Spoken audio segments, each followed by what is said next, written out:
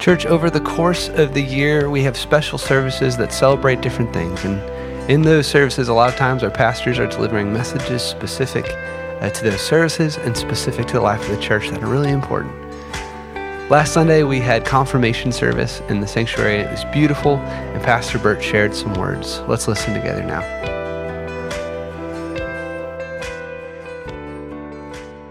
Bree and I are going to be asking you these questions that help you reflect on your faith and what you believe.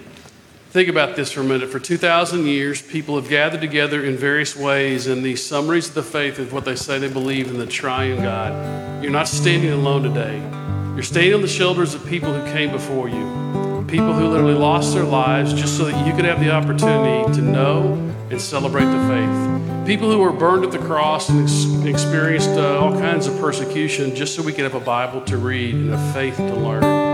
That's the heritage you're standing in. These are the words that knit you together in a family of faith as someone who said, I know who Christ is to me and I am to him. And today, I take my stand. So confirmation class, I ask you, do you in the presence of God, in this congregation, renew the solemn vow and promise made at your baptism?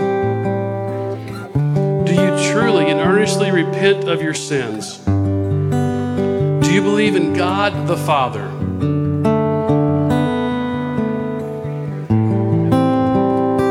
Do you believe in Jesus Christ? I believe in Jesus Christ.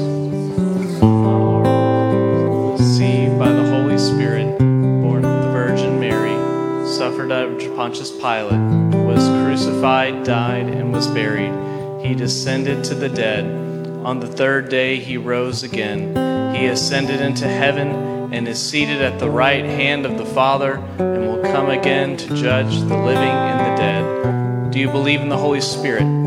I believe in the Holy Spirit, the Holy Catholic Church, the communion of saints, the forgiveness of sins, the resurrection of the body, and the life everlasting. Do you receive and profess the Christian faith as contained in the scriptures of the Old and New Testaments? And do you promise, according to the grace given you, to keep God's holy will and commandments and walk in the same all the days of your life as faithful members of Christ's holy church?